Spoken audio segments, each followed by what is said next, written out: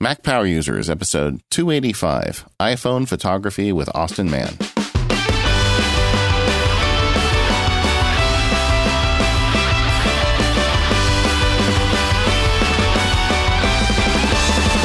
Hello, everyone. It's David Sparks, along with my pal, Katie Floyd. How are you today, Katie Floyd?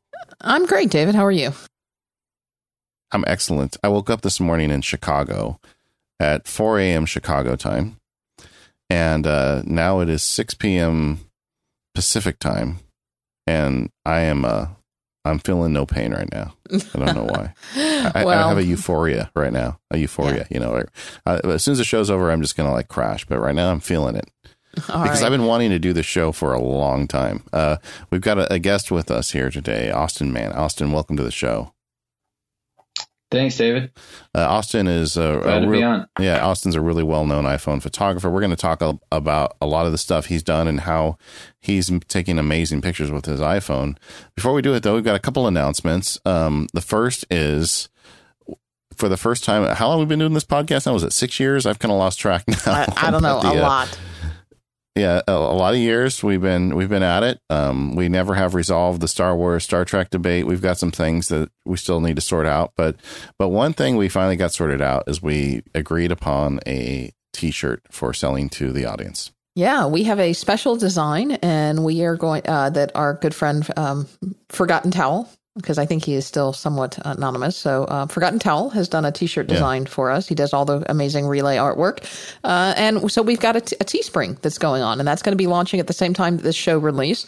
So you can go check it out. It's going to run now through the middle of November. So they will be delivering in time for the holidays. You can get all of your Mac Power users, loving friends, and even your Mac Power using not loving friends, Mac Power users T-shirts. So you can go to teespring.com/Mac Power users. And of course, we'll have links to all of that in the show notes. Yeah. In addition to getting one for yourself, I recommend you buy one for the biggest PC fanatic, Windows fanatic in your life, just for fun. Yeah. But the shirts look great. There's a couple different colors you can choose from. Teespring does a really good job. The shirts are good quality. And like I said, we actually waited a long time because we wanted to get it right. But after all this time, we did find it. We've got the right vendor we're working with, and we're really happy about it. So go check that out. And also, Katie and I are going to be in the what's it called there? Disney World, I think it's called. Disney yes, Boardwalk. We are going to be at the Disney Boardwalk in Orlando, Florida on November 14th at 2 p.m. We're going to be doing a meetup. So we've also got a link to that. It's MPU 2015 meetup.eventbrite.com. And so you can find all the information about that meetup if you want to come join us at Disney World.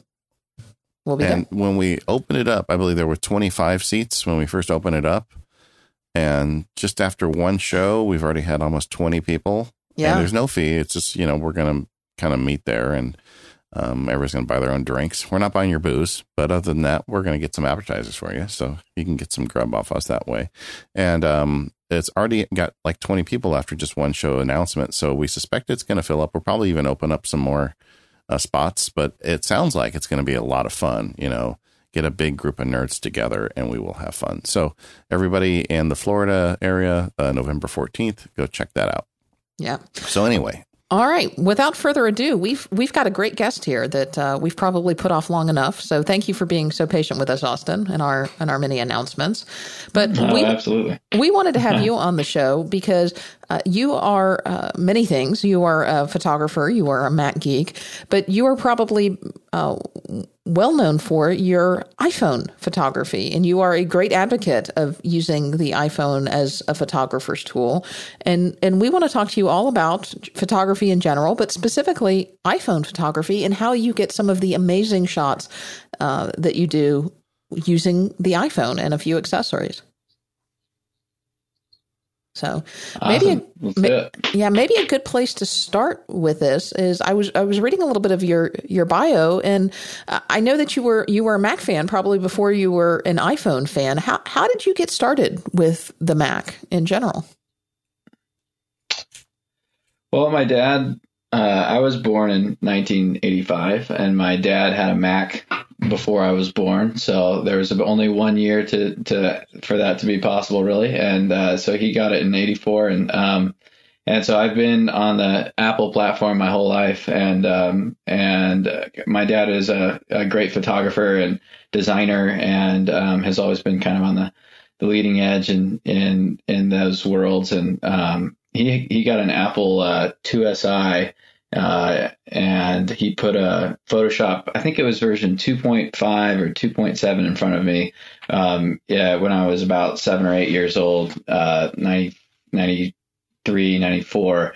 And, as a 7-year-old, I was, scanning basketball cards and switching heads of Michael Jordan and Damon Stoudemire. And, those were my toys. And, I always look back to that, and just, so thankful that, to have a dad that would, instead of saying this is my professional working equipment, say, look at what's possible, play with this, And those aren't inexpensive toys. I got to, I know. And then, no one even knew what Photoshop was, and scanners were unheard of. And, so that was just like super cool. And I loved that stuff. And that was the beginning of, my passion on just digital imaging in general. Hey, your dad was onto something, because I know when I deal with kids in my life and give them an iPad or a Mac, they always do things with it that I would never think of, because I've got these constraints, because I understand the limits of the devices and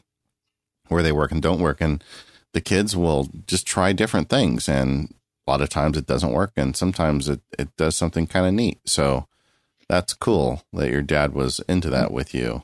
And so when did you first, so your first Apple was a 2CI?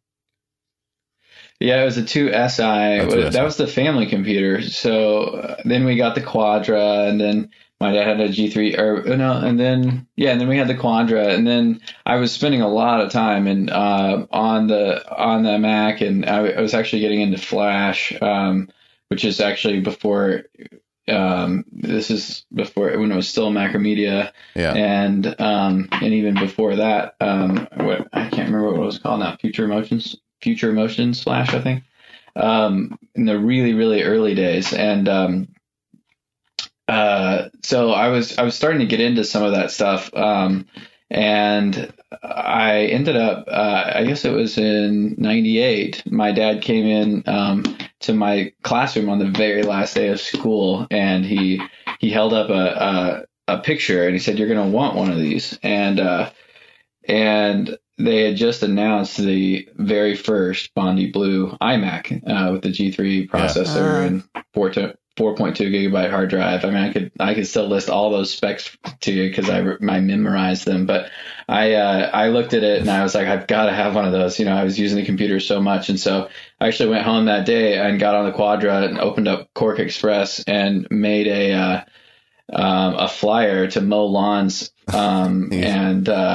And I went around and passed them out to the entire neighborhood. And I had to make $1,299 to buy that first iMac, and that summer. And so I was mowing all the time. And at the end of the summer, I think I had pulled in about $1,200, and my dad paid the rest. And I bought my first Mac for myself, and that was a huge point for me, because that's when I really started to get to play with more, and actually start actually doing some design work and some Flash animation for a couple of local companies and some stuff like that. I love that you made the flyer in Quark. You didn't. It's not like you got out the glue and the paper. I mean, you used the technology to buy the technology. I kind of appreciate that. Yeah, that was that was definitely my dad's influence. I was rocking keyboard shortcuts and Command Tab to switch tools and Quark and all that stuff as pretty early on. So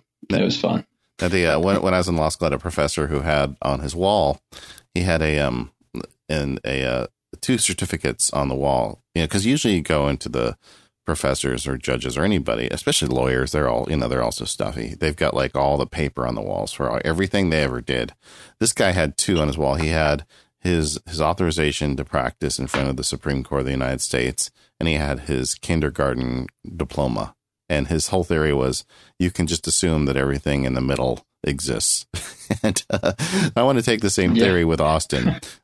So you got started, Bondi Blue is the first one you bought, And I do want to get back around to how you got into photography, but just while we're on the Mac subject, what's your hardware, your Mac and iOS hardware today? Well, I'm using the 15-inch MacBook Pro as my primary machine, and I actually have a 30-inch classic 30-inch Apple Cinema display. Sure. And I've got the newest MacBook that's decked out of the kind of maxed out on everything that it can have, and love that. And well, actually, I guess they bumped them a few months ago, didn't they? So I guess I don't have the very newest one, but the runner up. And then I also and that's have, your MacBook Pro you're talking about? Yeah, my MacBook Pro. Yeah, they bumped those, I think, not too long ago. Well, they were supposed to do it at the end of the year, but I don't think they. At least as we record this, it hasn't happened yet. Yeah. Oh, okay. Well, so maybe I guess I do have the fastest one still then. And yeah, I love that. And then I also have the 11-inch MacBook, which I really love. I think my favorite Mac ever was the 12-inch PowerBook, and I just loved that platform and the compactness and everything. But I really like this super thin 11-inch. So you've got the 11-inch Air, correct?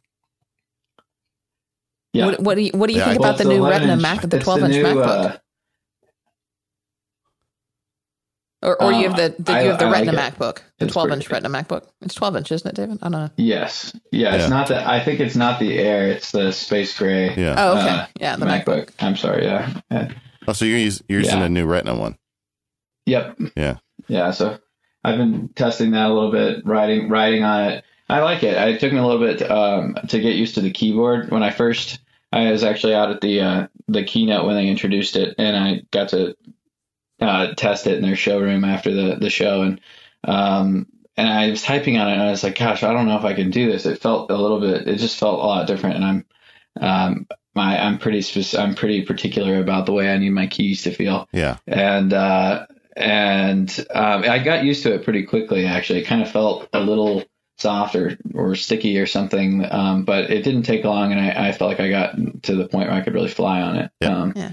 So it's a nice machine. I mean, if you're processing much like hard, if you're processing any heavier media or anything, it's it doesn't thrive, but it's an awesome machine to travel light with. And honestly, like I was on the airplane the other day next to a guy that had an iPad with a keyboard, like combo case, from, I don't know, Amazon or something.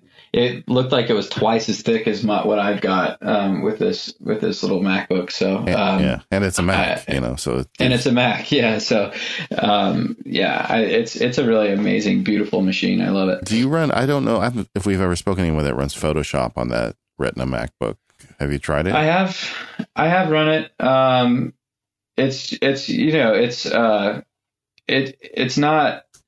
It's not snappy, but it handles it. So, if you're gonna, I think if it's your primary machine, putting it on there and using it for a few things here and there is not a big deal. But if you're wanting to, process a wedding or something in Lightroom, I wouldn't suggest it. Yeah. It's like, I always come back to, it's a great second computer. I'm not sure. Yeah, it's an awesome second computer. Yeah, or if you were, I guess, just a writer or somebody who just wanted to write, get on the web, do email, it could probably be enough. But anything that's, I think college kids and writers, and I think there's a lot of people that really don't need much more machine because for web browsing and for writing and just kind of general stuff, it's great. But once you get into the media stuff, it's a little tougher. Yeah, I've got one too. I love it. Like you, the keyboard is weird, but I got used to it, except about a week ago, the space bar stopped spacing, which is really hard when you're writing and there's no spaces between your words. Oh, really? I'm a touch typist, so I didn't even realize it until I'd written a couple paragraphs, and I'm like, what? And it's just the one piece of the space bar. The space bar works on the left side, but on the right side, where I guess I didn't realize it till now, but I almost always hit the space bar with my right thumb, and the exact spot where I hit it, it just stopped working. And then I took it in the Apple store, and when I took it in, of course, it resumed working again. But they they said they want to take it out of there anyway. They're going to replace the keyboard. I suspect it may be an issue, and they probably just want to take a look at the keyboard. All right. Well, I want to talk about how you got into photography and then specifically iPhone photography. But before we do, I want to talk a little bit about our first sponsor for this episode. And it's a very appropriate sponsor for this episode. And that is our good friends over at Fracture. And what Fracture does is it takes your photos and it prints them in vivid color directly on glass. And they're going to ship you everything you need to get your photo or your digital artwork on your wall or desk right in the box. And their prices start at just $15 for a 5x5 print. Now, the team over at Fracture wanted us to convey their thanks to you who have been all of you people who have been ordering Fractures out there. You've given them a great chance to print all of your photos. It's been wonderful working with them. They love the podcast listeners, but they want you to know that Christmas is coming, and this is a very important time of the year for them because people love ordering Fractures as holiday gifts, and the Fractory gets very, very busy around this time. So if you were thinking that a Fracture may make a great holiday gift for your friends, your family, your loved ones, this is the time right now. I know it's only late October, but right now is the time to start ordering your Fracture prints. Because if you want to get it in time for Christmas, start thinking about it now. So if you've got those photos that are collecting dust in your computer or your camera roll and you want to bring them to new life, go through them now and then go over to fractureme.com, pick a photo, pick a size. You can upload it directly from their website, and then boom, it's going to be done. They're going to take care of it from there. They're going to take your photo. They're going to make sure that it looks great. They're going to print it directly on glass.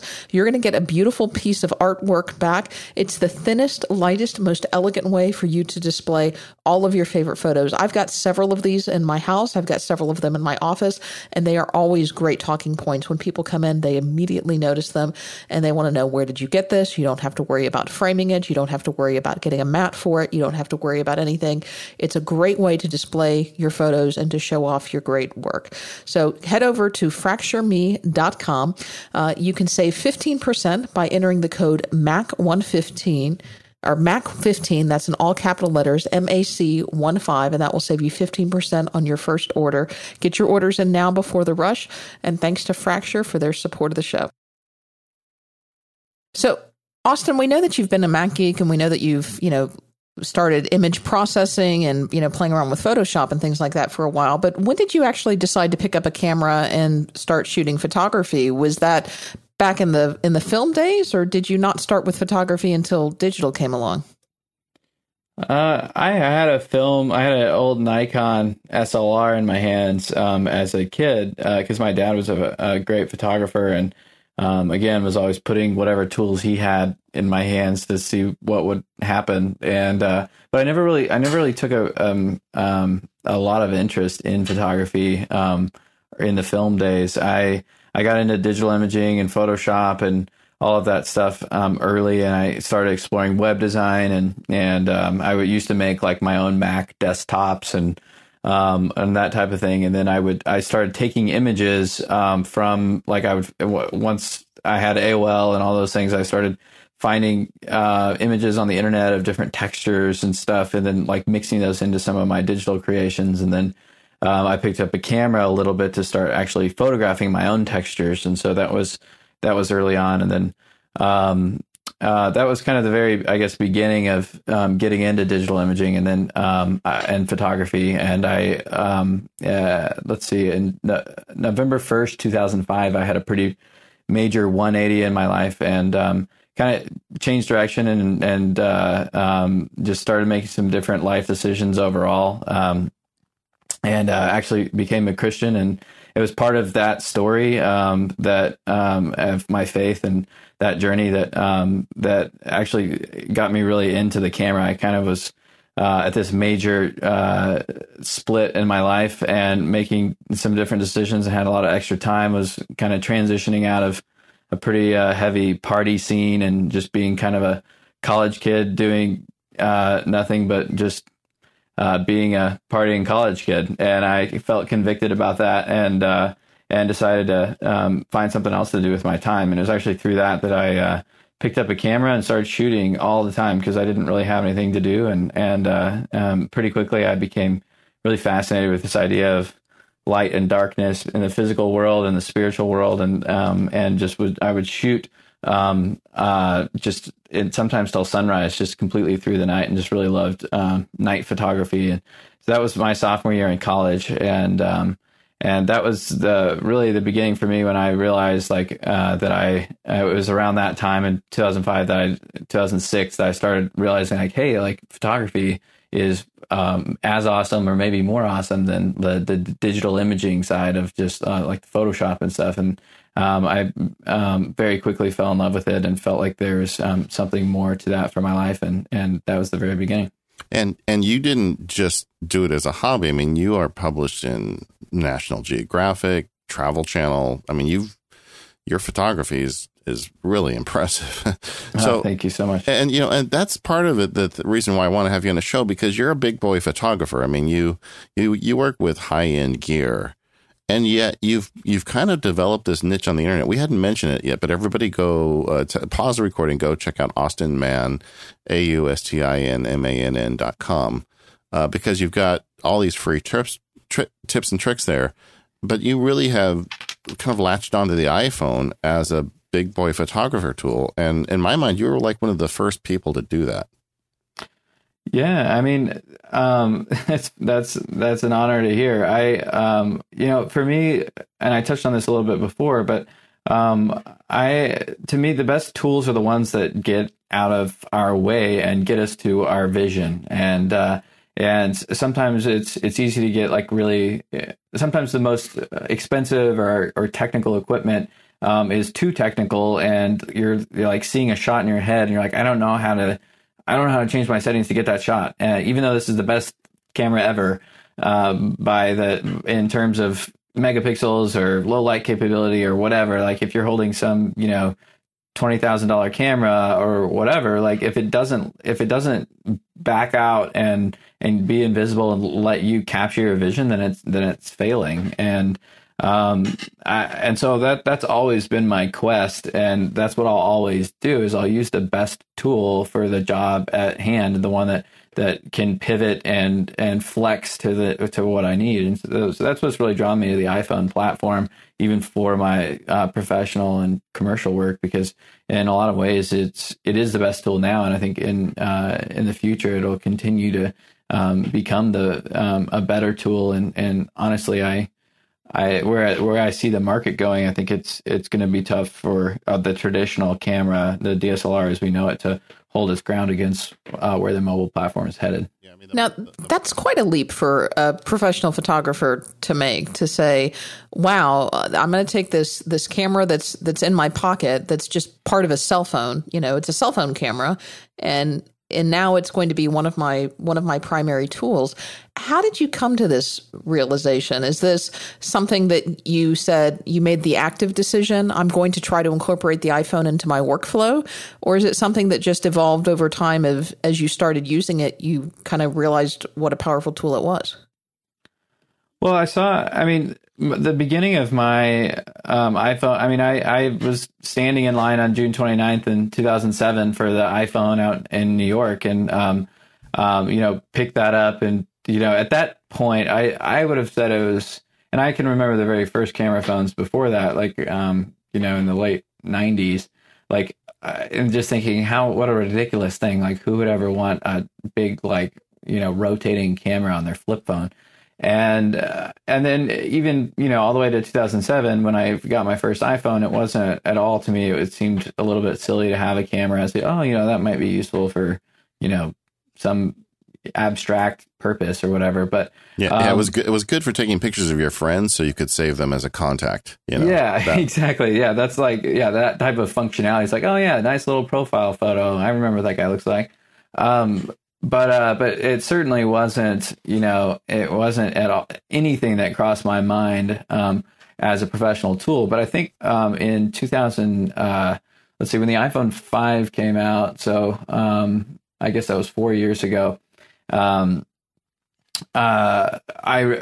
came out with panorama mode, and I was looking at the reviews of the previous years and of that year, and I was just thinking there's all these reviews from all the big publications and all the big tech writers. And, it's like the new battery life, new screen, new software, new camera, new yada, yada. And it's just like another thing on the bullet list. And their sample pictures are like pictures of their keyboards, or at best pictures of like the local donut, like shop in New York or something.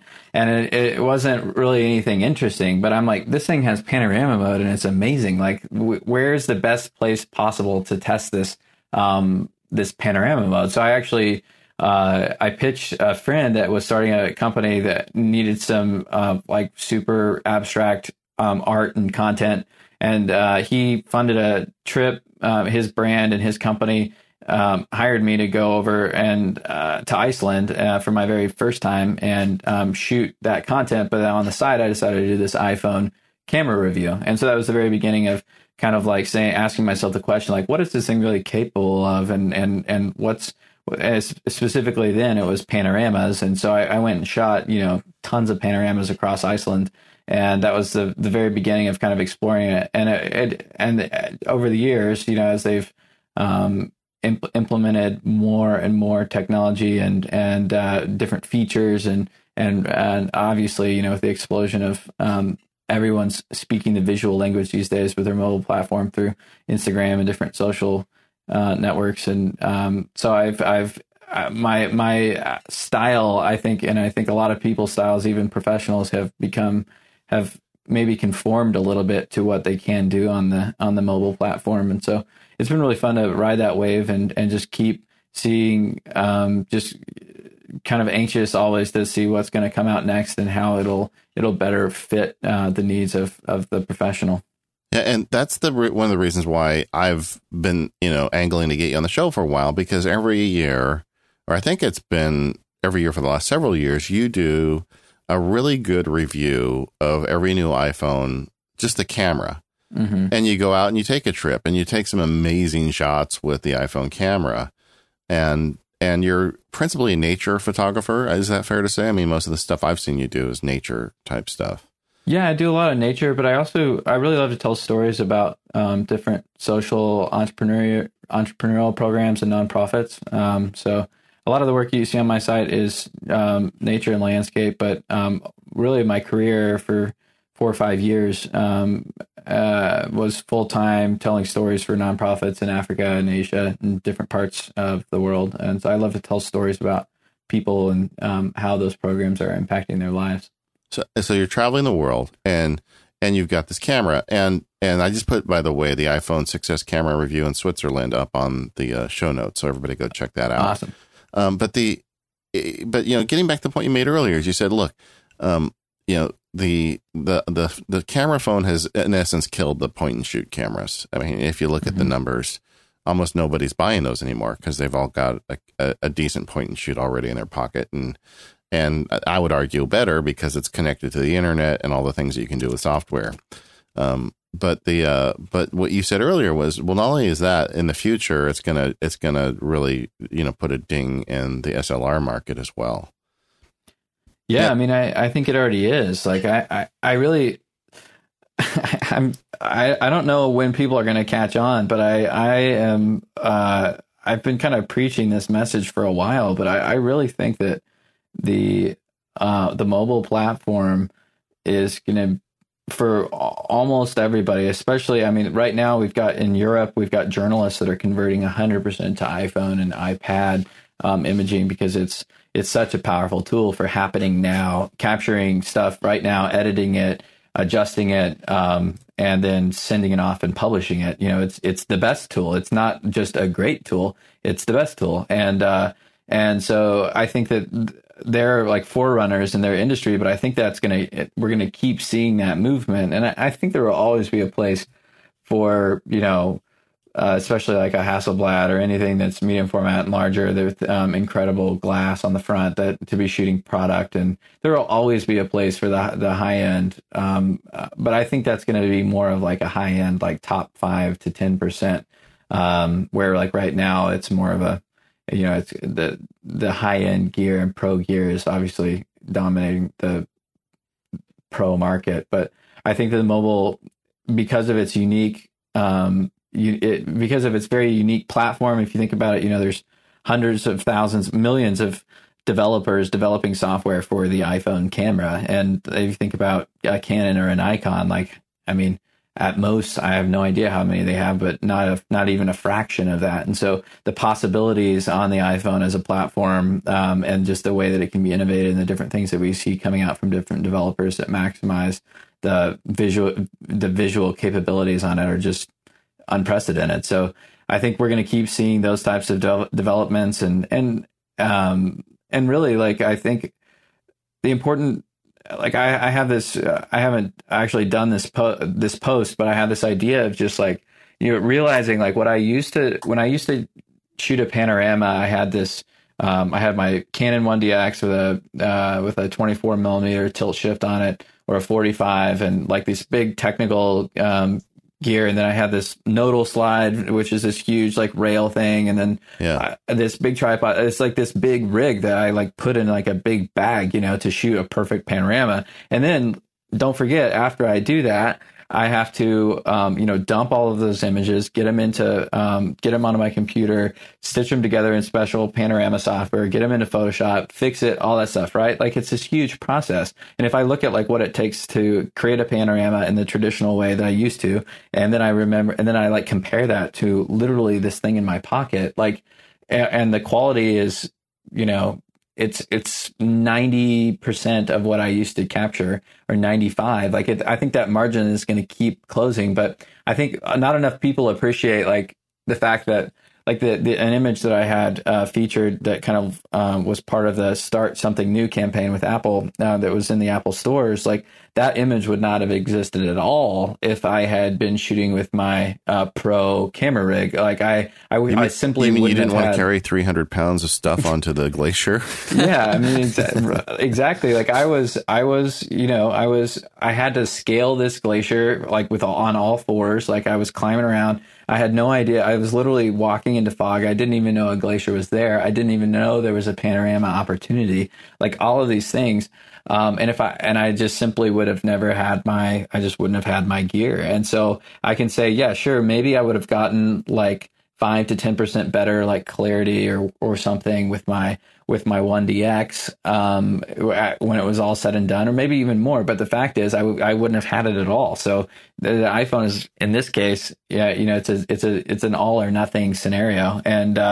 And so I think, I'm not sure that enough people, and especially pros, appreciate that. And I think our margin, the margin of quality between those types of rigs and the iPhone is just quickly narrowing, and more people are going to be jumping onto the iPhone as their main gear. Yeah, and I totally agree. One of the things that occurred to me as you were talking is it's all about software now in so many ways. And this is just one more industry that is being upset because better software is almost more important than hardware. The phone industry, the camera industry, maybe the car industry. All this stuff is coming down to software, and you're right. When you've got this stuff, and we're going to talk later about some specific hardware additions that make the iPhone camera better, but it all comes down to the fact it's the software, the fact that this stuff's all connected. In fact, I want to get into the weeds with you now. I want to talk about the techniques for actually taking better pictures with the iPhone. But before we do that, let me just take a quick break to talk about our sponsor. And this is another highly appropriate sponsor for the show. It's our friends over at Pixelmator. And Pixelmator has been a sponsor of the show for a long time. And they make just an amazing application for the Mac, iPad, and iPhone that allows you to make adjustments to your photographs. And it does it for a very reasonable price. Pixelmator won an Apple Design Award. They've been voted best of the Mac App Store. And, it's a one-time deal. You go and you buy it, and you've got the software, super powerful. It uses not only the Mac CPU, it also uses the Mac's GPU. So it's fast, it's quick. They've got amazing effects. You can do advanced compositions. You can apply filters. You can, just do a lot of different things to your phones and your photos, and then you can export them. So when you take the amazing photos with a great panoramic, you put it in Pixelmator, you can make it even better.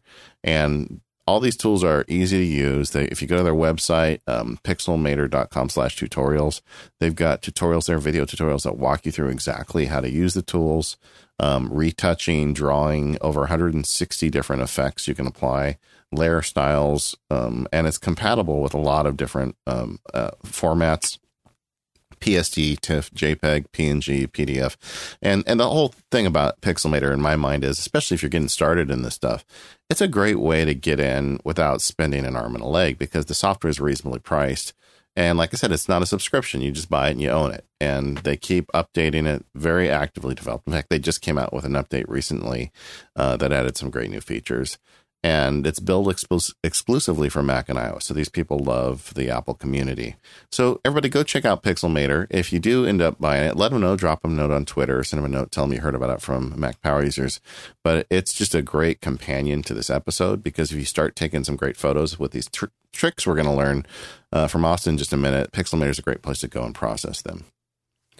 So one of the things that you talked about is one of the big benefits of having the iPhone camera is that you don't have a lot of other gear that you have to carry. You know, it's small, it fits in your pocket, and you've got all of these other, benefits to it. But are you really just shooting just with the iPhone camera? I know that there are a couple of accessories and add-ons that you recommend on your website. Can you tell us a little bit about both hardware and software wise, what kind of packages you're using with iOS photography? Yeah. So, I think that it's important as just kind of a preface. I think the most powerful thing about the iPhone as a imaging platform is its simplicity and just the liberty of being able to go wherever. So as soon as you start adding like packages and gear and all this other stuff, I think there's some people that have these huge iPhone rigs that are like bigger than my DSLR. And I'm like, we're almost missing the point, or we're missing some of it at least. And so, I do love, the stuff that I do carry. I very, carefully vet and very carefully choose. And I think there are a couple of very specific, tools and add-ons that really, maintain the iPhone simplicity and ease of use, and the spontaneity, and actually make it and bring out some kind of pro level quality. So one of those is my favorite add-on lens is the Moment lenses, and the glass on those things is incredible. Yeah, as soon as you pick it up, you can feel how it's got a good solid weight to it. It's pretty heavy, and it's just a nice solid piece of glass, and it's distortion free. It's the design of the lens, and so it's an 18 millimeter. That's one of the challenges with the iPhone as an imaging platform is it's not as wide as you might like sometimes, and so they've got panorama mode for where that's appropriate. But if you need to be shooting a single shot quickly, throwing the Moment on it at the 18 is really, really helpful. So that's great for close quarters. If you're in a tight like a small room, or in a car, or in the cockpit of an airplane or something like that, and you need to capture everything, that's really helpful. And then they also have a 60 millimeter lens, which is something that's really helpful on the iPhone, because it's a fixed focal length, and so you can't zoom out or zoom in optically. And so if something like a portrait, or you're wanting to zoom in on wildlife a little bit, or just something that you can't get closer to, the 60 is really great. And they actually just came out with a macro that's really nice that I used a good bit in the last couple of weeks. It's really pretty macro. So anyway, they've got a nice suite, just a nice line of lenses. And then other tools. Let me interrupt you there real quick, because I wasn't familiar with the Moment lens. I'm familiar with the Olloclip. Yeah, so Olloclip makes a great product, and it's probably targeted a little bit more at the consumer. It's more of a consumer price and more of a consumer quality. Really great solution. But I think if you're looking for pro level optics, or just the best optics, you're going to be leaning more towards something like the Moment, which is it's a little bit pricier, but I think it's worth it. Size-wise, are the Moments still kind of pocketable size? Yeah, they're about the same size as the Olloclip, a little bit bigger, but yeah, I mean it's a super small little lens that you could throw in your pocket, no problem. I don't even. I'm like looking on Amazon. I don't even see them. How much? Go to momentlens.co is where you're going to find them. There's a small. They're a company out of Seattle, and really amazing lens engineers. It's a great product, and it's what I like about it too is it works with even if you have a case, and that's one of the challenges with the Olloclip is if you have a case, it's kind of hard to get it on the camera or on the phone and off, and if you upgrade your phone, the Olloclip it might be shaped for a previous model. The system that Moment uses is a nice bayonet system that you mount a bayonet on your phone, and then your lens goes on and off really easily. So is it? I'm sorry, I'm just going to be dense here for a minute. So is there a case when you say bayonet? Is it a case that the lens mounts on? Or? It's actually it goes on with adhesive, but once you put it on, it's on pretty much for good. If you need to take it off, you can use like a hairdryer and heat up the adhesive. But it's a super strong adhesive that you put on there, and it's rock solid, and then it just stays there. But you can put a case over it, any case. So it's compatible really, whether you have a case or not, or any case, almost any case, I think. I'm sure some that are bigger probably aren't compatible, but all of my cases work with it. But yeah, if you go to momentlens.co, you'll see it. That's cool. And they also, now I'm on the website, they also have a case. Yeah. So, they just came out with that, and it's a really cool, photo accessory because it's, one of the things I love about the DSLR is being able to lock focus. When I'm looking through the viewfinder, I can touch the shutter halfway and pull in my focus point and lock that, and then I can reframe my shot and then continue depressing the shutter, and it'll take the shot. That's something that you can't do on the iPhone platform. And this case is really cool because it gives you a shutter button that you can actually use that same technique. So you can pull your focus, and then you can reframe and then keep pressing the shutter, and then it'll fire the shot. So it's a neat way. It kind of gives you a little bit of grip. It's got a really nice feel in your hand, and you can you can easily hold it with one hand, which is kind of hard with the iPhone, and they did a nice job designing it. And if you now the Moment lenses are $100 each. They've got zoom, wide angle, and macro. What if someone's out there listening? Which one would you recommend as a starter if they wanted to get one?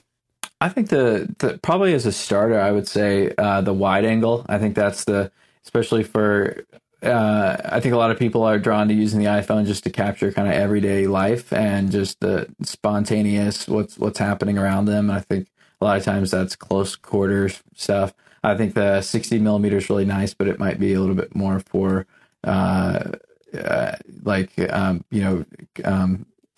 portraits and other stuff like that. That's maybe a little bit more organized or something that's more intentional.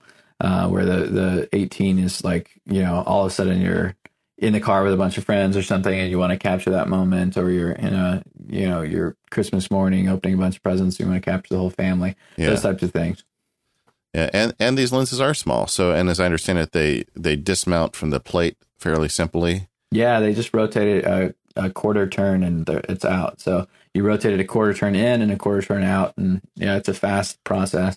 So when you're out on a shoot or just out traveling, do you just keep these in your pocket? Yeah, I keep them. I prefer to keep them in my breast pocket of my shirt, so I can just grab them super quick. And I almost always carry the 18, and it's a little less often that I carry the 60, but I carry both of them. Nice. So what's some of the other hardware that you add to your phone? So I really like. I do a lot of low light stuff and a lot of time lapse stuff. So a tripod is really important to me, and a good tripod mount. So I work with the UltraPod 2 made by Pedco, PEDCO, and I get that on Amazon. I think it's like $17. It's a really amazing little tripod. I've tried. You should know, just as a preface, like I try everything I can get my hands on, and because I want to know that I have the best. So I test things in all kinds of different conditions, and I have a lot of different variables that I consider for why I like something, and And the UltraPod continues. I've used it for many years, and it continues to be the winner. And I still buy new tripods just to find out, like, oh, that new tripod's on the market. I wonder what it's like. And so far, not to say that there's not something else out there that might be better for someone else, but definitely for me, the ShoulderPod it continues to be the winner year after year. And what I love about it is it's got an all plastic build for the legs, and so it's lightweight. I can throw it in my messenger bag and not worry about it like scratching stuff up. It's got a really strong head. In fact, the head on it is strong enough to hold my DSLR. Not super well with the DSLR, but it can hold it. It's got a nice little Velcro strap on it that makes it really easy to strap to a pole. This tripod I'm talking about is a small tripod. The legs on it are probably 7 or 8 inches long. So it doesn't sit very high, but the design is really nice because it's got this Velcro strap that you can easily strap it to a pole or a tree branch or really all kinds of places. And I do that all the time just so I can get at eye level, or I can attach it to the ceiling somewhere, or all kinds of stuff. And that's what's fun about the iPhone too, is just it's a really powerful camera that can fit in places that it previously would have been really hard to get a time-lapse camera in there or other types of cameras. So yeah. And gang, Austin has a page on his website with some of this recommended gear, and I'm hoping he's got Amazon affiliate links on there. And so go to his website. We'll put in the show notes. If you're going to buy some of this stuff, buy it through his website. So, he gets a little help there. Yeah. I'll give you, I have one tripod I would recommend, and you tell me, maybe I'm this one isn't as versatile, but it's the Joby GorillaPod Micro. Have you ever seen one? Yeah. It's the smallest tripod I've ever seen in my life. I mean, it folds up to like half the size of your pinky, and that's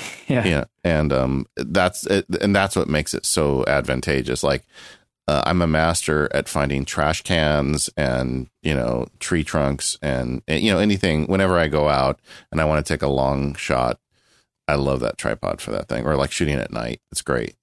Yeah, that's an awesome one. I love that tripod too. I think so. For me, I look at a couple of different variables.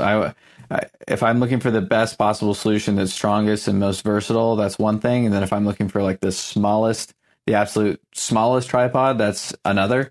So I think if you're looking for just what's the absolute lightest way that I can possibly hold my iPhone, I actually have another tool that I carry, and it's very similar to the Joby that you're talking about, and it's made by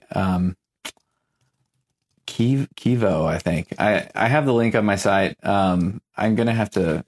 I haven't talked about it for a little bit, so I can't recall the brand, but it's very similar in size, and it actually, to hold it, it's Kenu, Kenu stance. And you can get it on Amazon. It's also on my page, but it's very similar to the Joby that you're talking about. And, it's super small, and it actually mounts your iPhone, through the Lightning connector. So oh, really? So it kind of gets rid of the iPhone, the tripod mount itself for the iPhone altogether, just by mounting in the iPhone in the Lightning slot. So that's nuts. Does it hold it okay? Yeah, it holds it pretty well. I mean, again, so if your interest here is what's the smallest, lightest thing that I can always have in my bag and always have a way to hold my iPhone, that's the Kenu stance, I think, that I could find. But then if I'm looking for, the most stable, versatile solution, then that becomes the UltraPod. And I use the UltraPod with the ShoulderPod S1, which I've been using for a while now. It's an amazing tripod mount that comes from a really neat company out of Barcelona. And I found it to be, I used it for the first time last year because I was looking for, when I did my iPhone 6 review, I knew they were coming out with a really big I expected them to be coming out with a really big iPhone, and so I was looking for the tripod mounts that would fit some of the other big phablets and that type of thing. And so I ended up finding the shoulder pod, which was fitting some of the bigger Samsung phones, and so I thought, hopefully this thing fits the iPhone 6 Plus whenever it comes out, and sure enough, it did. And so I got a couple of them and took it over on my review, and I've tested a handful of these things, and there's a lot of them. In fact, I'm sitting in my office right now, and this gear is like all around me, all of these different iPhone tripod mounts. It's like all over my desk, and I'm like trying to sort. I have like bins of these things because I'm always testing. But I love this one because it's super strong. When my iPhone 6 Plus is in it, like it feels like it's in these like iron, like these strong jaws. Like I know it's not going to fall out. Yeah. It's like, again, it's plastic, and it fits really, really nicely with the UltraPod. And so I can throw that in my bag, and I don't have any like metal bouncing around in there. It's got a metal core, but the outside is plastic, and it's just been a really great build for me. And I have several of them, and I use them quite a bit. It's fast to get the phone in and out, and it's also, some of the other tripod mounts are are a little bit more difficult to adjust. This one's a fast adjustment, so if you switch phones or if you need to change anything on it, it's really quick and easy with a big knob. And so that to me is a great combo, and I use that when I'm shooting time lapses, or if I'm shooting slow-mo, or maybe a video interview or different things like that. That's the combo that I use. And then I put that on top of, if I'm using a more traditional tripod, like a large tripod, and I carry a Gitzo 1545T. It's their traveler tripod. And so I'll sometimes put, and I have a Really Right Stuff tripod head, and I put a little mount on that for my shoulder pod S1, and I use that as my travel production rig.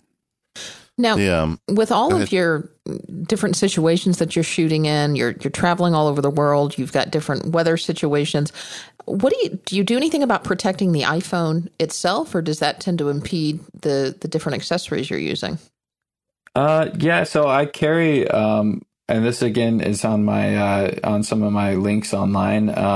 I carry it's basically a glorified Ziploc bag that is a waterproof. In fact, it's actually like good for down like I think you can go like 100 feet down or something with it. But I carry that just to be able to throw my phone in. I had a bad experience. I was riding motorcycles on an island off the coast of the Philippines, and got like stuck in this just this crazy downpour. And I was following a buddy that I didn't have communication with, and he just kept going, and my phone was in my pocket, and I usually keep it inside my rain jacket pocket, and I just hadn't that time. I didn't expect it. And so anyway, I was like driving a motorcycle in the rain, and I was trying to like, get to my phone while driving with one hand in the rain. I'm like, oh, it's not worth it. I'm not going to crash. And so I just kept driving until he stopped finally. And then as soon as he stopped, I got out and checked my phone, and it was completely dead. And so, since then I've, carried this, a waterproof case, or it's really not a case. It's more like a bag. And, it's like $6 or something. It's super cheap. But it's been really great. I even dive with it, sometimes, and get some underwater stuff with it. But it's also important to note, I think, although we didn't see it, it wasn't officially announced. There's the guys over at iFixit found some really interesting new innovation on the inside of the iPhone 6S of some waterproofing technologies. And so, they definitely emphasize this. The iPhone 6S is not waterproof. Don't go diving with it and go underwater, but it may be able to, it's much more likely to be able to survive a dunk or something like that if you're caught in a rainstorm and you can't get it dry or whatever. So, I'm curious to see how that performs throughout this next year as people encounter all kinds of the elements with the 6S. Yeah. And, now that we've shot holes in everybody's wallets, because we just did, myself included, I ordered a Kino, because I don't know. It seems crazy that you can just plug it into the lightning port, but I'm willing to give it a shot. Yeah. But why don't we take a quick ad break, and then let's talk about, what are the techniques to use this stuff, and even just use it without this stuff to take some great shots. Katie, you want to take a minute to talk about our next sponsor? Yeah, our next sponsor for this episode is our friends over at Igloo, and Igloo makes the internet that you'll actually like. With Igloo, you don't have to worry about being stuck at your desk to get work done. In fact, Igloo can allow you to manage your task list from your laptop during a meeting. You can share status updates from your phone. You can do anything while you're at a client's site or even while you're at home. You can access the latest version of a file from your house. Everything is mobile, and work should be too, and the folks at Igloo get that, and that's why they built Igloo. So if you've ever looked at your own intranet for your company and thought, what the heck is this and who designed this? Do they hate me? Well, they don't if they're Igloo, because those days are over, and Igloo can help you with that. And they can make the intranet feel like a place that you actually want to be and a place that you can actually get work done, as opposed to a place where you have to check in and you have to do anything. Igloo is amazingly configurable, and you can completely rebrand it to give it the look and feel of your team. You can give role-based permissions, drag and drop widget editor that will let you reorganize it and fit it exactly to the way that it works with your teams. And they've got an amazing mobile platform so that you can do all kinds of things directly from your mobile device as well.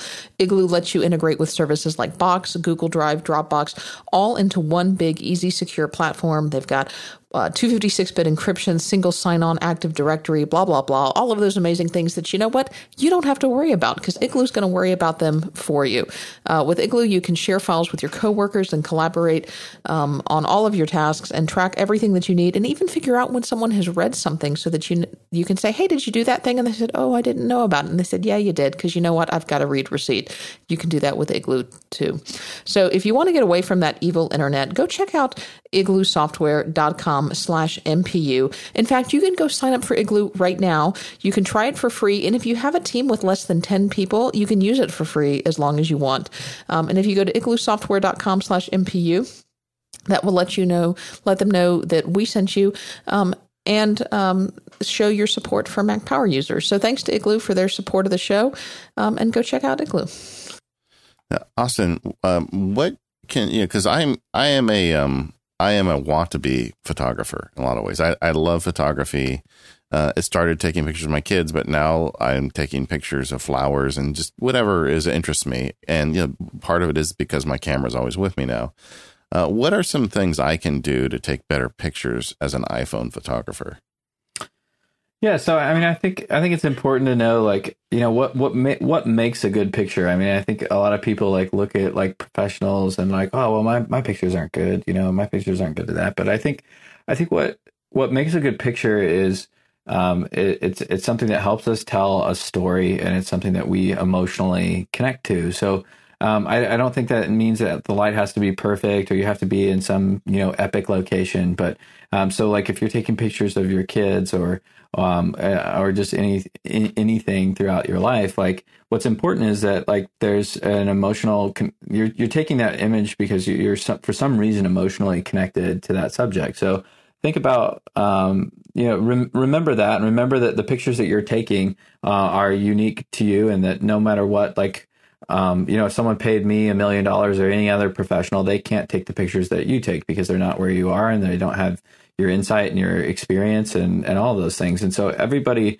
just at a high level, I think it's important to remember, you are uniquely you. You have a unique eye, you have a unique vision and voice, and that's inherently valuable, and that makes it a great picture, whatever you're shooting. So, but going on from that, if you're thinking more how do you capture things that are maybe how do you sculpt and kind of hone your skills as an imager and as a photographer, I think there's a few different things that you can think about that can kind of help push your iPhone photography and really just your photography in general to the next level. So one of those things is just thinking about with the iPhone specifically, you have these all of these different modes. You've got photo, you've got video, you've got slow motion, you've got time lapse, now you've got live photo. panorama, all these different things. And so I think asking yourself the question, like if you find yourself in an environment that you want to capture,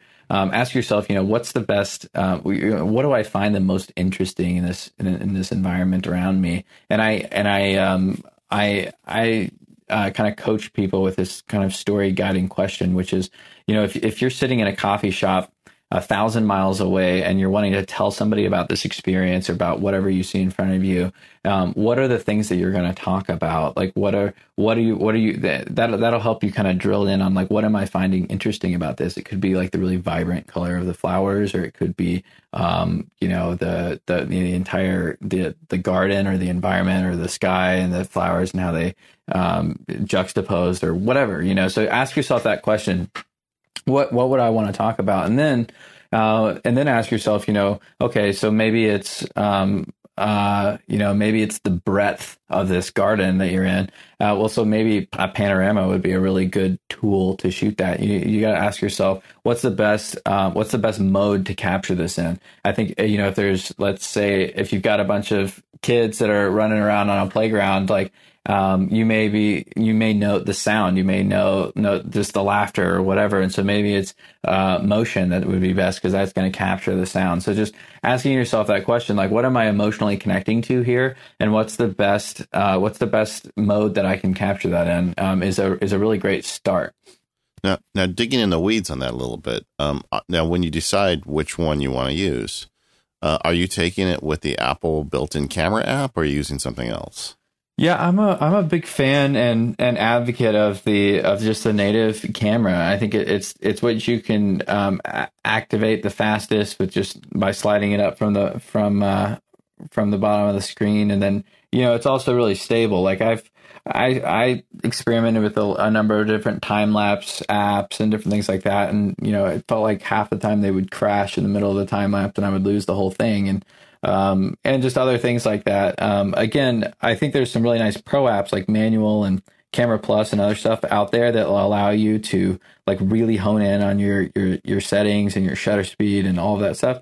But I think there's a lot of liberty on the iPhone platform to let it do what it does really well, and it meters the light and color, and you get to expose it how you want. But it's a fast experience using the native camera that you can easily and quickly capture a moment, and you have really great control that's very simple and direct. And so I think, if you're looking for the finest tuned control, I think you should be, shoot with your DSLR if that's what you're interested in. But if you're interested in a really, really great image and capturing something really quickly, I really like the native camera, and it's really stable. So I like it. One question I had for you is, you have famously taken some really amazing panoramic shots with the iPhone. I go out and shoot with the iPhone out, and there's a running debate in my family where everybody takes panoramics, they hold their arms straight out and they like swing the camera, and I keep trying to tell them, I think you need to keep the camera in one place and just rotate it. And nobody, I have never looked at it, but it seems to me like they come out better, but you would know, so help me out here. How am I supposed to take a panoramic photo? Yeah, so getting into the real technical terms, there's your rotation point should be, so I think you're more on the right track, and you need to keep your iPhone as close to the rotational point as possible. Fortunately, the camera techs at Apple have done an amazing job, and it's kind of hard to mess up one of the panoramas there, which kind of boggles my mind. I mean, we used to, when I was shooting the panos with DSLRs, like, every lens has its own nodal point, which is the point that you want to rotate around. It's where the light is intersecting, and all of this stuff. It gets into this super technical world that I don't even completely understand. But and now it's just like, throw up your hand. And I mean, I used to I had the software again. Yeah, exactly. I had bubble levels and like, you know, all kinds of stuff to make sure that I was totally tuned in. And now, you know, without even looking, you can stand on anything, glacier or whatever, and shoot something that looks beautiful. So, but I think that especially you're going to see an impact. If you're looking at a landscape panorama, it's really hard to see a difference. But if you're in a tighter environment, you are going to start to notice what we call parallax and some other kind of technical problems with panoramas if you're really swinging the iPhone out far from your body. I prefer to hold my phone as close to my body and rotate at my hips. And I find that to be the most stable versus like trying to do it with my hands. And so I kind of keep I'll start by like kind of pointing my shoulders and my general body towards like the middle of my panorama. And then I'll rotate counterclockwise 45 degrees. So if I start the middle of my panorama, if that's my 12 o'clock, I rotate back. I keep my feet pointing that way, and then I rotate my shoulders and twist back to 9 o'clock. And then I start my pano, and then I just rotate back through 12 o'clock and then all the way back to 3 o'clock. And my feet never move, and my arms don't really ever move either. They're just fixed against my body, and it's just my shoulders that point. So you're holding it like against your chest? As close as I need to be able to see it, but as close as I can to my chest. Yeah. Gotcha. I'm just imagining. Okay. I'm totally doing that. And I'm going to play this part for my wife just because. Yeah. I mean, you may look a little bit geekier, but I don't think we have a problem with that. Yeah. Trust me, Austin, that is not an issue for me. Yeah. What about some of the other modes on the native camera app, like time lapse and some of these others? What are some good tricks to make sure you get those right? I really like, we could go through it. So, in photo mode itself, one of the biggest features that has really impacted that has been just exposure control, which came out last year. Just the ability to touch the screen once and then touch it again and slide down or up. I underexpose in general because I generally I find it easier to bring back the shadows and bring back the highlights. Like if I'm editing and I want to, in Snapseed or just in the native Photos app, I find it easier to bring back bring up the shadows. And so I generally underexpose my shots just a little bit. And then I use fixed focus a lot. So if you touch and hold for just a second or two, you'll see AEAF lock pop up at the top of your screen in yellow, and that'll lock your focus and lock your exposure. So I use that a lot for like macro shooting. So if I'm like shooting a picture of a raindrop or something, I'll get my camera as close as possible to that raindrop that it's in focus, and then I'll lock focus on there and lock exposure, and then I can kind of reframe my shot and still keep that water drop tack sharp. So that's really nice. And then, for macro photography, how much of that are you doing just with the iPhone natively versus with like one of your Moment lenses? I've started using the Moment quite a bit.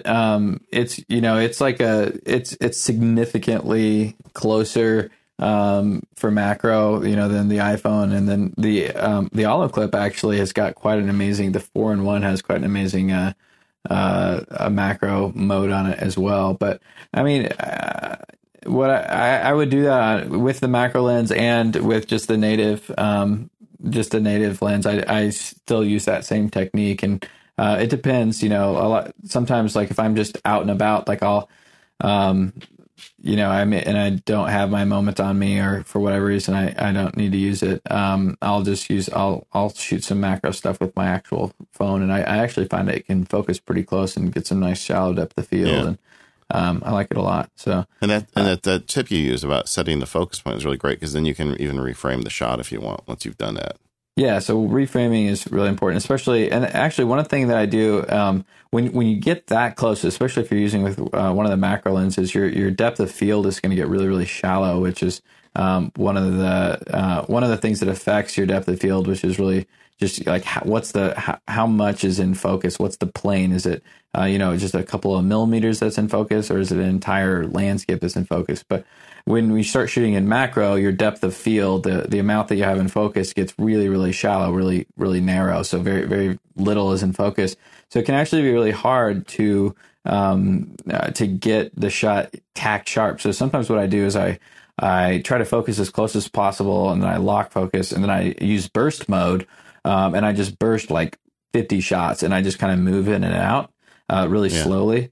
And then I go back through, especially if I'm like, in a car, or if for any reason I'm moving around and I can't quite see the shot perfectly, I'll just burst it, and then I'll go back and I'll find my perfect shot where I'm at the perfect distance and it's tack sharp, because sometimes it's like, it's a millimeter that changes that focus. So that's something I do quite a bit. And let me just interrupt there. Now, for those at home that don't know about burst mode, I think it's one of the best features on the iPhone camera, and it's where you just hold down the shutter button and it takes a burst of photos, and it's really great for just getting the right photo. In addition to what Austin just explained, I like use it whenever I'm taking pictures of kids, because kids are like so hard to get the smile, or you get them where they're blinking, or whatever, and you just hold down that button and it takes like a lot of pictures, and then you can go through and find the one where everybody is like, okay. Yeah. I think that's like a couple of years old now, but man, I don't think a lot of people even know it exists. Yeah. I mean, I think some people do it on accident. They like hold their shutter for a second, and then they're like, wow, I don't know why I got so many pictures. Because it's really easy to use. And the iPhone does try to pick the best one for you, but you can go through and look through them yourself, which is really great. Right. Yeah. I use that quite a bit. And this is a little bit of a tangent, but using the Photos app on the Mac, actually, I'm finding is really powerful. The review that I did with the iPhone 6s in Switzerland last month was really I used Photos a ton, and it sorts out all of the different modes. So you've got your selfies, you've got your slow mo, you've got your panos, so you got everything else, and it makes it really easy to select your favorites from your bursts. Yeah, I mean it's not high end processing like some of the stuff you work with, but boy, it sure is great for organization, and it's largely stable. I mean, we talked about in the past, I did a screencast on it, and we've got some people that have had problems with it, but it really was not very many people that had problems with it, considering the amount of people we had that love it. I was pleasantly surprised by it, and it's a really powerful tool for shooting with the iPhone. Well, but kind of on the topic of post processing, do you do any processing of the photos on the camera? Any software based processing on the camera, or do you always take your photos off the camera to do post processing? And if so, are you doing that just with photos, or are you using other tools?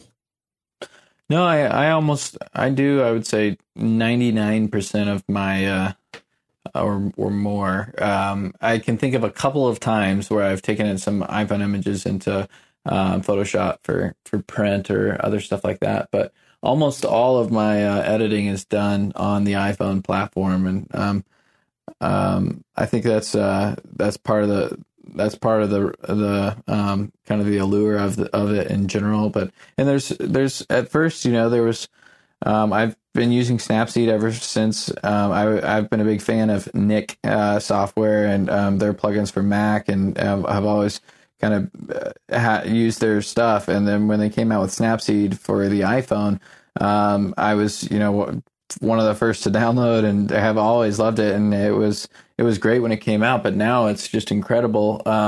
Everything that's happened with that program. So again, that's Snapseed.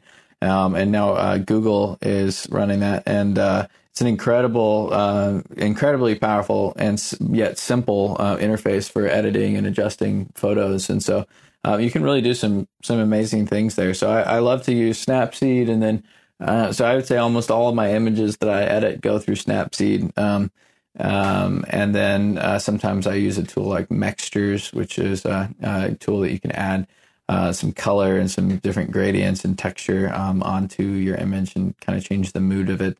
Then I also like to use VSCO, VSCO, as another tool. And that's kind of the trifecta, I guess. And then I have some other specialized tools. There's one called SK RWT. And it's really great for like architectural stuff. You can straighten out verticals, and you can like kind of influence if you have any like lens distortion or anything like that. You can fix a lot of those things. And I have a couple of other kind of specialized. There's another one called Slow Pro, SLO-Pro.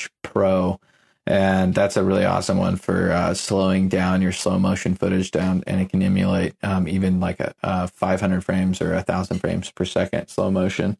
It's a really powerful tool, and it actually does a really, really good job. And again, like those types of things, it used to be quite a process to drop footage into After Effects and have the right plugins and those types of things to be able to emulate those types of slow motion. But now I'm just doing it while I'm, on an escalator somewhere. Yeah, I mean, it's amazing. Like even like when you're talking about, panoramics, I remember when you would go in and you'd have to have all the individual images and have the software trying to align them. And, all this stuff now is so much easiher. It's really hard to believe. Yeah, I think like we didn't get to it, but also with like the stabilizer, which one of the really big things this year was the digital and optical stabilization. And like again, like we've all seen the guys at productions wearing like big Steadicam rigs, like giant vests, with these huge cameras that are gliding in front of them that they're operating. Like those one, it's you hire a Steadicam operator to get like smooth footage. And they have all this high technical equipment and all this training. And now like that doesn't we're on the, sure, like right now, like you can probably get some stuff with that rig that you can't with the iPhone, definitely. But we're starting to see like innovation at the point in the software where I can run, down a mountain with unsure footing, and it almost looks like I'm gliding. And that's just from the stabilizer built into the camera. So that's, it's those things that just keep bringing me back, and that unique power that I have at any given moment for any given scenario that is just so fun to play with. Yeah. And I want to talk about the differences, because you just did this great review of the 6S. I want to talk about what about the 6S camera system you like and dislike, and maybe even video a little bit. I mean, I feel like there's so much we could talk about. And everybody at home, you don't realize what a gentleman Austin's been, because we've had the worst Skype connection all day. So this show's already taken us. We were like already 2.5 hours or something in, even though you're not hearing that much. So we're not going to keep him forever because he's got a family, and we're going to probably have him back. But I do want to talk about some of this other stuff with the video iPhone 6. And I want to talk about this DxO1 because everybody's talking about it. And I know you have some opinions. Before we do that, though, I'll take a minute to talk about our final sponsor of the day, and that's our friends over at the Omni Group. And they have a new application out, a new version of an application out that I want everybody to know about. OmniPlan is the Omni Group's take on a project planning software, and it's always been, in my opinion, the best on the Mac, because they spent so much time trying to make it easy to use and making it something that anybody can pick up and work with. I mean, project planning software is legendary for being indecipherable to normal people, that you have to go take a month-long course before you can even figure out how to open a new file. And OmniPlan has never been that. It's always been one that anybody can use. But the Omni Group has really stepped it up with this new OmniPlan 3 for the Mac, because what they've done is they've managed to keep the simplicity that it's always had, where you can make an outline and turn it into a Gantt chart in all of about 10 or 15 minutes the first time you use the software. But then they've turned it up on the upper end. They've added a whole bunch of features that just make it a real powerful project planner. Like they have the multi-project dashboard now, where you can look at multiple projects at the same time and compare them to each other to see how things are working. I use this in my legal practice.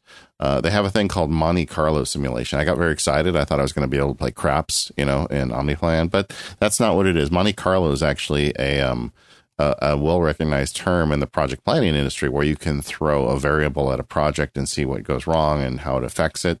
that's all built into OmniPlan now. So you can use that very advanced Monte Carlo simulations. And they've got these network diagrams that make it really easy to kind of see visually how your project is going. And earned value analysis, you can actually see monetarily how much it's costing you with delays and things like that. And all of this stuff, once again, I said it's got that great Omni Group attention to detail and design aesthetic built into it. So it's just the most powerful.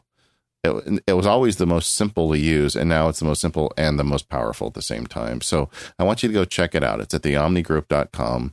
OmniPlan, they've got a video there. They've got great pictures. You can download it for a free 14-day trial. So, you can give it a try, kick the tires. And like everything from the Omni Group, it's just quality all the way through. Very excited to see the new version of OmniPlan. We're probably going to do a show at some point on Project Planning to talk about some of this stuff, because a lot of people are asking how to use it in their day-to-day life, and we'll have some more content on that at some point. But for now, just go check out the new version of OmniPlan. I think you're going to really like it. And thank you, Omni Group, for supporting the Mac Power users. So how important is the video stabilization in the iPhone 6S Plus versus the iPhone 6S? Yeah, so I would say that the most compelling thing that I found, just the most compelling update that I found in the iPhone 6S Plus versus the iPhone 6 Plus was, versus the 6S. The 6S, sorry. Yeah. And it's all a mouthful, isn't it? I know. Is the new stabilization, and I did a little side by side that's on my website of testing these things, is where I put both of the phones on the same rail, on the same rig, and then I just held a time lapse. And that one got a lot of traction because it really shows a huge difference between the new phone and the old phone. And I learned later that that was a time lapse, and I came to know that the time lapses actually are using software stabilization and digital stabilization. And same as is also true with the slow-mo. So slow-mo and time-lapse use a software-based stabilization, but then the actual video mode uses the optical stabilizer. So the iPhone 6 Plus had the optical stabilization for photos, but not for video. And then the 6S Plus has the optical stabilization for video as well. And so I did a bunch of stuff just running with running down a mountain with each phone on the same rig, and it's just crazy. Like it's a ton better, and I think these little innovations are, I think they're a product of the engineers and the team at Apple that's shaping the product to be better for the everyday user. Because I see what it's not, I don't think, is it's not necessarily it's not a marketing thing or anything else. It's just an obsession with building the best product for its users. No one even knows what optical image stabilization is. It's not something that everybody's super oh, I gotta have this. I can't wait to have optical. We gotta get optical image stabilization. And it's what is that? Can you tell me why that affects me? But it does. It affects everybody that has an iPhone, because everyone that has an iPhone is, in a car or at a birthday party or experiencing something, and they're shooting video of it, and their video is shaky and not as and shaky video sometimes is to the point where you can't even watch it because it's so it's almost jarring. And it's like you say, you don't need to know what it is, but when your daughter takes her first steps and you shoot that video, it's going to be a lot better. Absolutely. And that's the point. It's these silent, and that's why the iPhone review has become so fun for me, because I really feel like it seems to me that almost every year there's these kind of there's these innovations that kind of no one really knew that they needed that really impact us. And I love to find those and highlight them and talk about why it matters for us as photographers and videographers that are capturing our lives around us. And so, yeah, I really love that as one of the improvements. And then, of course, we had the higher resolution for both stills and video. And I actually found some kind of cool results that I didn't necessarily expect, with some deeper dynamic range with the iPhone 6S sensor versus the 6. And basically what that means is I can push the images harder, and when I'm editing, I can pull more detail out of the shadows and pull more detail out of the highlights when I'm actually editing than I could on last year's device. And it's not like it's not an insanely huge difference, but it is noticeable. And every time I've edited an image with my iPhone, I've noticed the difference. And actually, that's what kind of spurred me on to actually even try it. Is I edited an image on my iPhone 6S Plus, and I looked at it and I thought, man, that seems like I really pulled out a lot of detail out of those clouds. And so then I went on to test it just to find out, if it was any better, and it was significantly better. So that was a great upgrade along with the resolution. And so I've been shooting a lot with the 6S and like it. And I really recommend that you go watch the video he has on his review, where he has the 6 Plus and the 6S Plus on the same rig, and the difference in stabilization is it's night and day, in my opinion. I mean, it's so much. One side with the new camera, it's usable footage. The other side, it's just too jiggly. Yeah, exactly. Yeah, I was pleasant. I didn't know it was going to be that significant for sure. What about the difference between the 6S and the 6S Plus? So the current generation, because I know the 6S Plus still has physical stabilization in the lens. Right. Did you see much? Yeah. So I didn't completely understand how the stabilization was working between digital and optical when I was actually testing. And so I actually really need to go back to make compelling statement about it. But I did try it. I shot some videos side by side with a 6S versus the 6S Plus while I was paragliding over there, and I didn't notice.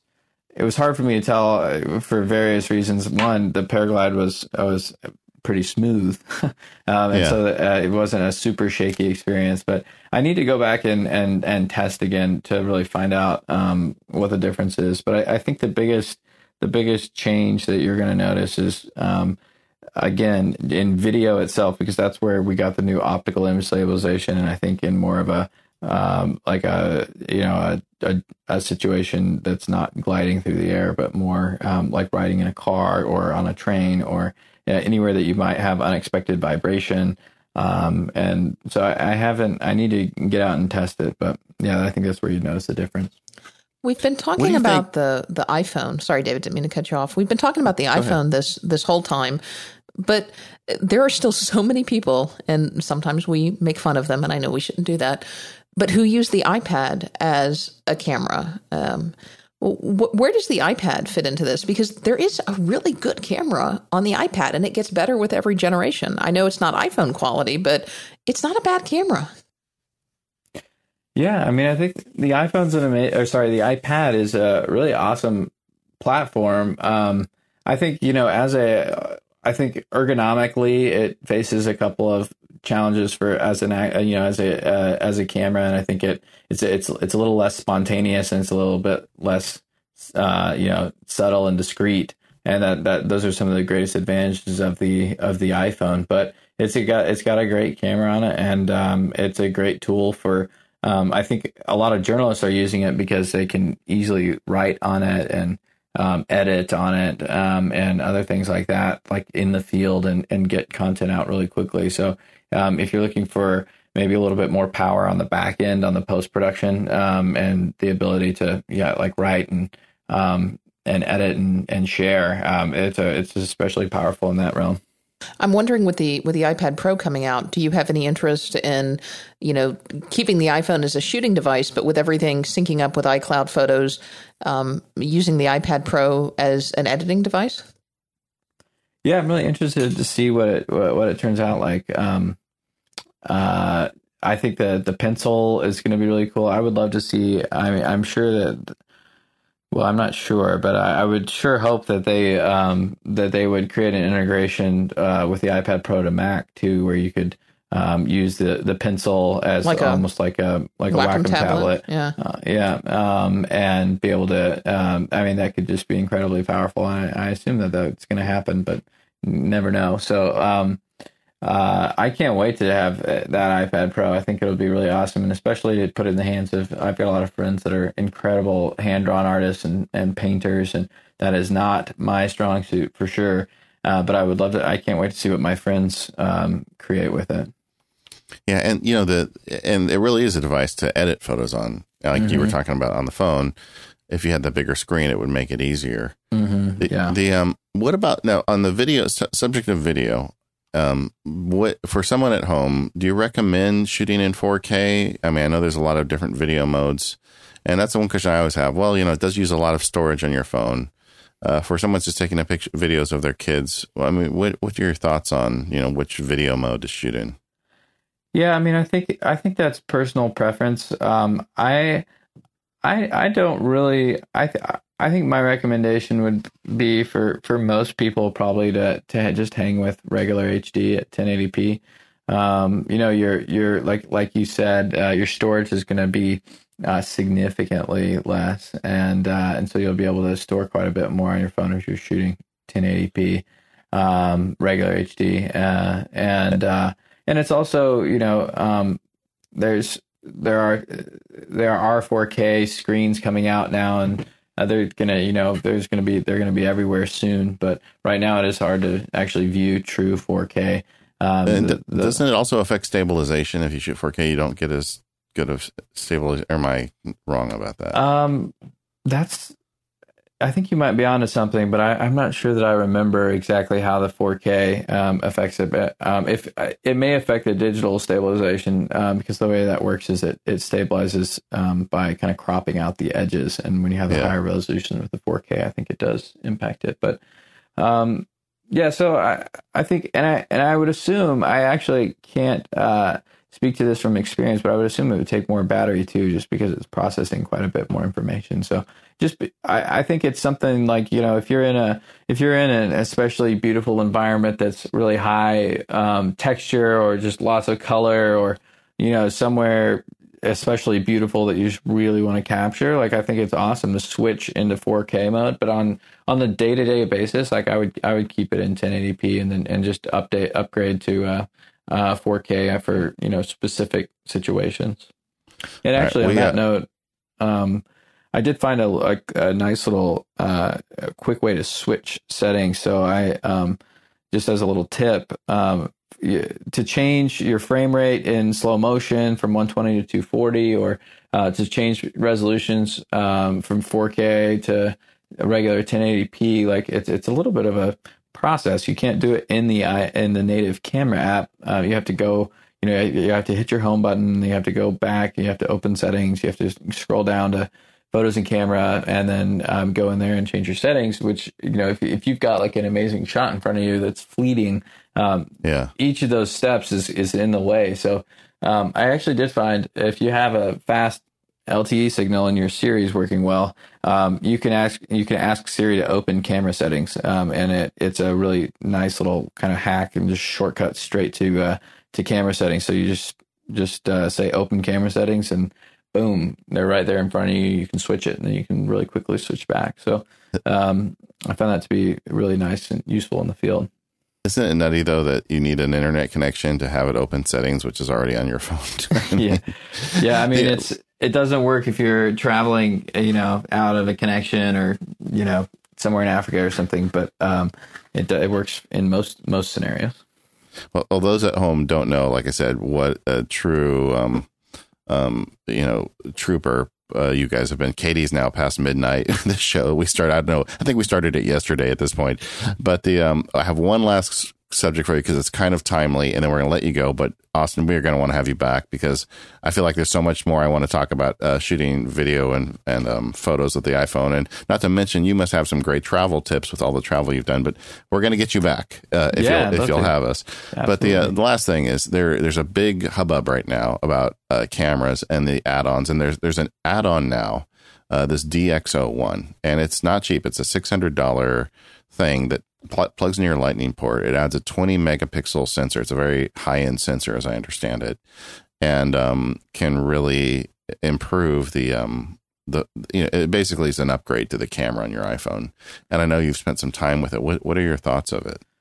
Yeah, I think that one of the most the reason that I still carry my DSLR sometimes with me is for super low light. If I know I need to photograph the stars, or if I am going to encounter any just low light scenarios, and so I was really interested when I saw some of the sample images that came out from the DxO1, which is it's a tiny little add-on that fits in your pocket. It plugs into your iPhone via the Lightning connector. It's got its own independent battery. It's got a nice little touchscreen on the back, and it shoots to a little micro SD card, and also straight to the iPhone. It can do both. But it's no larger than, I don't even know what I would equate it to, but it's like a third a pack of cigarettes. That's what I was about to say. Third a pack of cigarettes or so. Yeah.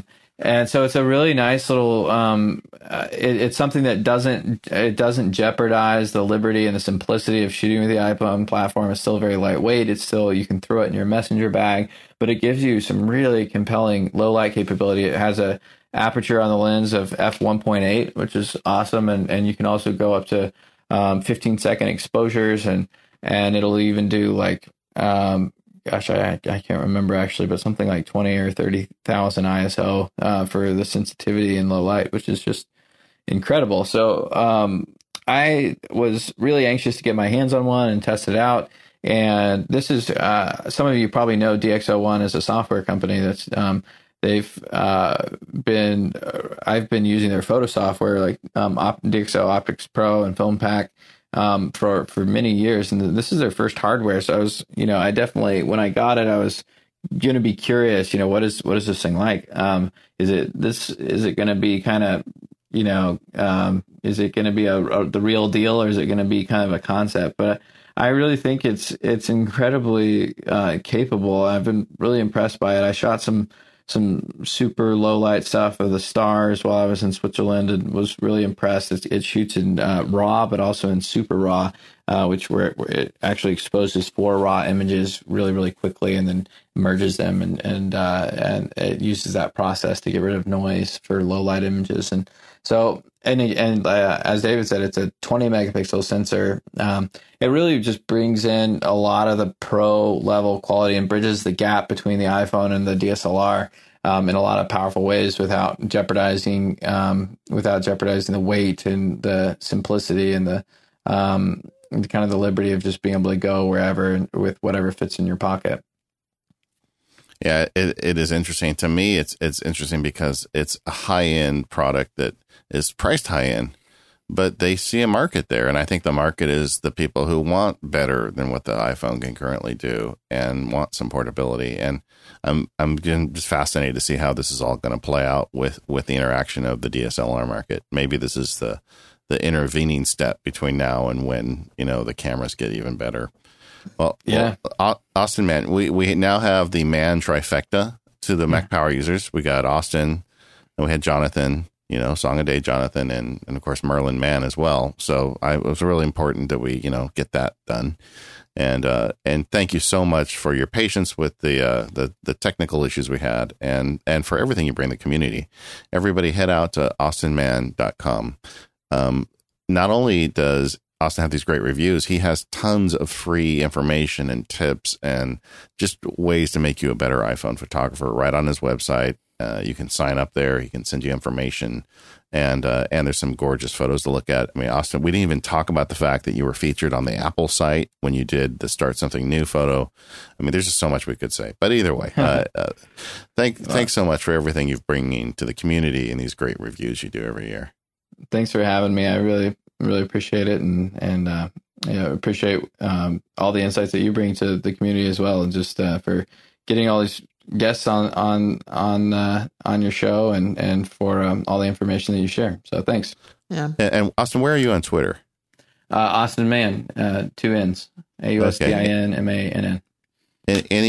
Anywhere else we should tell people to look for your stuff? Instagram, same, Austin Mann on Instagram and Twitter, and my website, austinmann.com. Great. Well, we will have links to all of those things in the show notes, which you can find at our website at relay.fm/MPU/258 for this episode. Don't forget the t-shirts are up there. You can find links to that, as well as the MPU meetup on November 14th. That's all going to be up there as well. Thanks to our sponsors for this episode, Fracture, Pixelmator, Igloo, and Omni, and we will see you all next time.